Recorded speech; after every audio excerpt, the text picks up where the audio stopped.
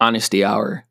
I did not know what I was doing in regards to launching this podcast, and I wouldn't have been able to do it without Anchor. Anchor makes starting a podcast super, super easy and allows you to not only use their platform to distribute the podcast, but you can even go on your phone or computer and record and edit the podcast right on their platform. Best of all, it's totally, totally free. So if you're interested in starting a podcast, download the Anchor app or go to anchor.fm to get started today. So I guess we'll start by if you just want to introduce yourself, kind of give your day-to-day, what you do, that sort of thing. Of course. So my name is Patrick Curran. I'm the Director of Social Media at G Fuel LLC, better known as G Fuel Energy. I say day-to-day, my responsibilities have actually evolved and changed a little bit over time. I was brought on about 4 years ago as just an entry-level social media coordinator. At that point in time, my main responsibilities were essentially just to monitor our social media platforms, which encompass Twitter, Facebook, Instagram, Snapchat, YouTube, a few others. It wasn't really so much me posting much. It was more so just monitoring things and replying to people. So it was just the very basics of social media. And as the months progressed, I began to become more obviously in tune with the company and what the company's all about. The products, the ins and outs and everything, getting to know the community better. And with that, my abilities expanded.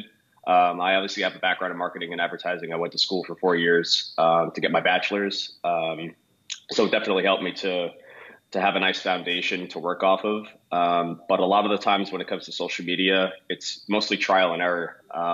There's a lot of things that schooling and an education really won't teach you. A lot of the things you learn are just hands-on and really getting into it. And with the G Fuel community, luckily, it's blossomed into something really special. And it's a very interactive and enthusiastic community. So it makes my job easy. Yeah. It would be difficult if it's a product or a brand or a segment that doesn't really consist of people who are so active on social media, but our community, because of the demographic, it's mostly teenagers to, 30-year-old somethings. These people are very tech savvy. They're very active on social media. They know all about Twitter, Twitter especially. It's a nonstop platform, and it's really our bread and butter, and it's what gives us the ability to connect with people. Because G Fuel is a direct-to-consumer product, and we don't live in stores just yet, we rely on that connection on social media to really create a bridge between us, our customers, our fans, our influencers. And over the years, I've really expanded my abilities in all those regards. Our ability to connect with these people and to have a really unique voice, a really unique brand and a product. We live in a segment that's very much enamored with gaming and video game culture and things of that nature. And these people are very difficult to connect with organically. There's a lot of bigger brands than us that live in the same space, but they have a lot of difficulty organically reaching these people. And a lot of their efforts, you can tell that they're artificial, especially when it comes to influencer relationships. That's something that we also live and breathe on. Our ability to basically sign an influencer, give a code to them that they promote. It's a very basic form of marketing and selling, but with that, you need to have that organicness and the believability. And no relationship can work if one side just doesn't even believe in the product or doesn't actually use it. So before we even sign anyone, before anyone comes on board with us, whether it be a partner or a corporate partner, an influencer, whatever the case is, we make sure that they like the product first so that it's a very believable relationship. Because there's nothing worse than seeing someone pushing a product and you can tell they're just getting a paycheck at the end of the day and they don't actually believe in the product or even use it. Every person that we sponsor, PewDiePie is a perfect example. PewDiePie is the biggest YouTuber in the world that we just picked up. He literally drinks this stuff every day. He eats it. He shows it in he features it somehow and integrates it somehow into every other upload at this point. So that's a perfect example of us signing someone that actually likes us, that actually likes to use the product. Whereas other companies, I'm not going to name any names, but you can tell when they just give someone a paycheck at the end of the day, and there's nothing more to it than that. They don't ask for actual deliverables. They don't ask that the person shout them out or have any other integration beyond just here's some product, put it behind you when you're streaming or when you're playing video games, and that's it. we're a lot more hands-on with all of our relationships, whether it be with our partners, our fans, or our customers. And that attachment that we have is such a cornerstone of everything that we do. And it's something that any business, no matter what category you're in or whatever niche you're in, that's something that you cannot take for granted, that connection that you have with your customers and your fans. And even as we get bigger and more well known, and now that we're on the cusp of coming out with a ready to drink can, we can't lose sight of that organicness and that humbleness that makes us so special, because it's very easy to lose sight of it. Once you start experiencing some real success, and once your name starts getting out there, and once your brand starts expanding, it's very easy to fall into the trap of almost becoming too conceited, too cocky for your own good. And that's when you start making mistakes, and that's when you lose the identity that got you to where you are. The big thing is never forgetting where you came from, and I feel like that's something that we do very well. And the more eyes we have on us, the more pressure we have to just maintain that, because like I said, it's just very easy to lose yourself when you start experiencing growth and success. And it's happened to a lot of companies where they just start expanding, hiring more people, getting more inventory, and next thing you know, you're too big for your own good and you can't sustain yourself. So that's something that we luckily we're not going to fall into that trap. I kind of want to cut into how have you gone about creating that kind of community? Like obviously, like G Fuel Gamma Labs has a huge community that is a big reason why I love the brand so much personally, even outside of just being a part of it. But how have you gone about creating that culture and creating that voice, that company voice? Because you're influencing and you're dealing with literally millions of people on between all of your social media platforms. So how have you created that voice and maintained it as games have changed, times have changed? Yeah, so when I was brought on to the company in 2015 at this point, the company had somewhat of a voice, but it wasn't very definable. We had an image, and in 2014, G Fuel at that point had only existed for 2 years, and it wasn't nearly as big as it is now, obviously. And in 2014, when I was brought on, Gamma Labs and Gamma Gamers, which it was then called Gamma Gamers, were actually bigger accounts than G Fuel. G Fuel is just the flagship product. Gamma Labs was at that time the parent company. Right. Gamma Labs is the company that makes G Fuel, and Gamma Gamers was kind of the gaming segment umbrella under the umbrella. It's just the gaming kind of centric account that just focuses on gaming, right? Memes, stuff like that. Yeah, and actually, it's funny because on Facebook in particular, Gamma Gamers was the first Facebook page that was created. It was created before I started the company, and it had more followers than Gamma Labs and G Fuel combined, and it was just basically a meme page. So when I joined the company, G Fuel was somewhat successful and it was somewhat known in the category of gaming. Gamers were using it, but it was not anything close to as big as it is now. A good measure of that is when I joined, the Instagram account for G Fuel, for example, I think had less than 20,000 followers. For reference, we now have 1.8 million followers on Instagram. And I'm not going to accredit that to my own self and my own voice and everything I've done, because it's obviously a team effort and none of it would be possible without our influencers, without the products that we make, without my teammates, without any of that. None of the growth would ever be possible. But when I was brought on, I was tasked with obviously monitoring things, replying to people, and slowly but surely I started actually posting things. And I have my own unique sense of humor, my own unique sense of wit and sarcasm. And the one ability that I've always had that I'm not sure you can actually teach is the ability to understand the voice of the audience that you are selling to. And our audience in particular skews generally male. I'd say 14 to 25 years old. So these people have a certain voice and a certain sense of humor. They like meme culture. They like video games. They like tech. They like things that are a little edgier, kind of like a Reddit subculture kind of category. So if you're going to market to these people in a believable way and push them on a product and make them like it, you have to speak to them in a voice that they're accustomed to. So that's why a lot of the things that we post on all of our platforms, they borderline meme culture a lot of the time. And they have a bit of like that edge, even in the vernacular that I use for the captions and the images themselves. It needs to have that edge in order to capture the attention of these people. So how have you Yeah. gone from taking your 4 years of college, right, which is very kind of essentially by the book in most cases, and gone and molded that with what is that age culture, a very guerrilla style of marketing? Yeah. So obviously, if you take marketing classes in college, there's multiple courses that you could take that have to do with copywriting and advertising and understanding demographics and geographics and all these subsets when you're trying to market an idea or a product, whether it be intangible or tangible, whatever the case is. You need to understand that the people you are attempting to sell to, you need to put yourself in their shoes. And I feel like some of our competitors who are much bigger than us, the issue that they keep having is that I'm not sure if it's a hiring issue, but their marketing divisions, they seem to not understand the voice of these people that they're selling to. These people can detect phoniness. They can detect when you're not organically selling to them and you're not even a person that's in their shoes. The best thing you could do is hire someone that is literally the demographic you're trying to sell to. The worst thing you could do is hire someone who's in a completely different age bracket than the age bracket you're selling to, because that person has no idea of the interests or, like I said, the vernacular, the mannerisms, the general behaviors and attitudes and the beliefs that the demographic group you're selling to has. So you need to put yourself in the shoes of the person you're selling to. That's like when it comes down to. And once I started getting a hold of like the example I use is our Twitter, because it's nonstop. Right. So Twitter obviously is a little different than the other platforms in that it's nonstop, and you can almost post as much as you want to without really annoying anyone.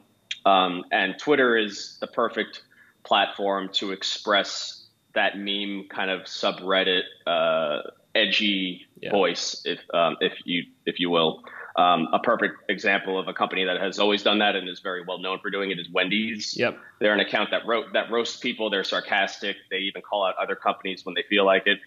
Not that I based my own replies and behaviors on Twitter on their behaviors, but they're a good example of an established company that has always done it, and it's proven to be successful, and it's given them a unique look, a unique voice, and people will actually go to Wendy's to buy a hamburger instead of McDonald's because they like the voice on Twitter.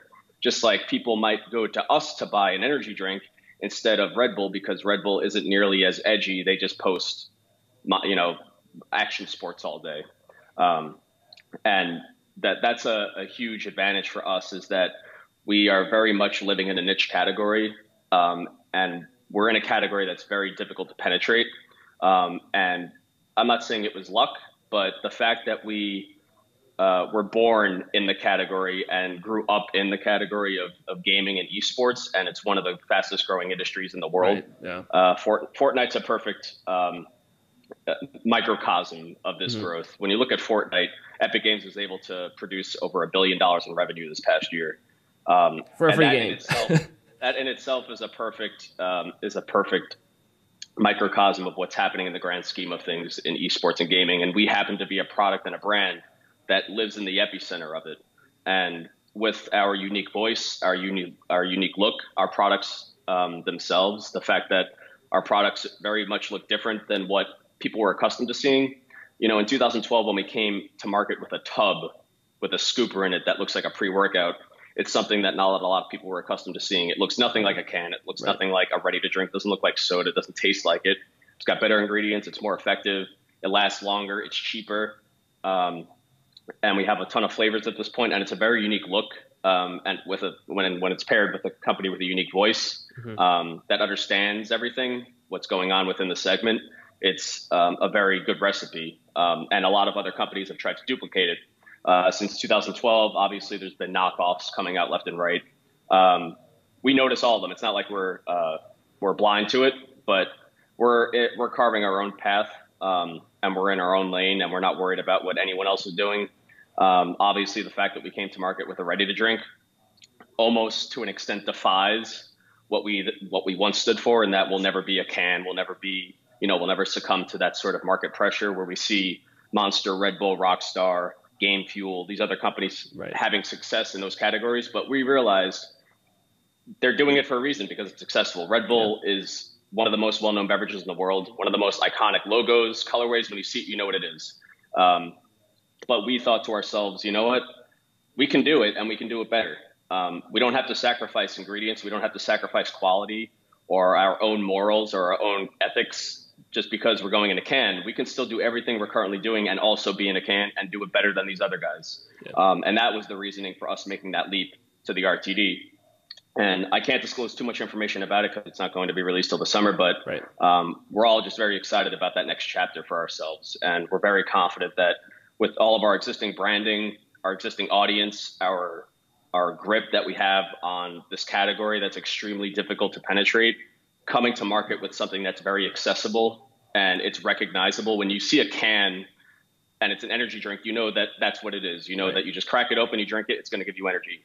A tub, the disadvantage that we've always had is it takes explaining. When you see a tub like this, unless you know what this is, unless you know what G Fuel is, if you took right. this off, you would probably assume it's either a pre-workout or maybe Kool-Aid. Right. So this product in itself takes explaining. And when you have to explain something to someone, that in itself, you can lose the sale because you're explaining something to someone that's a novel idea. But when you put a can in front of someone, it's something that they're very accustomed to seeing. It takes hardly any explaining. They see it. If they gravitate towards the name or the look or the colors or just the ingredients they see, odds are they're going to buy it. Right. And now we're that close to being in that position. And we're extremely confident that it's going to take us into the next category of success. But like I said, the number one thing that we always have to just observe is humbleness and understanding our roots and not losing sight of the things that make us special. And I've touched on it before, but I think there's no doubt that the thing that makes us the most special is the sense of community that we have and that we've been able to foster over the course of, since I've been here 4 years. It's just been really nice to observe all the growth and every day just logging onto social media and seeing how excited people get about our products. At the end of the day, it's just a tub with powder in it. And our cups that people drink out of, it's just a plastic cup with a logo on it.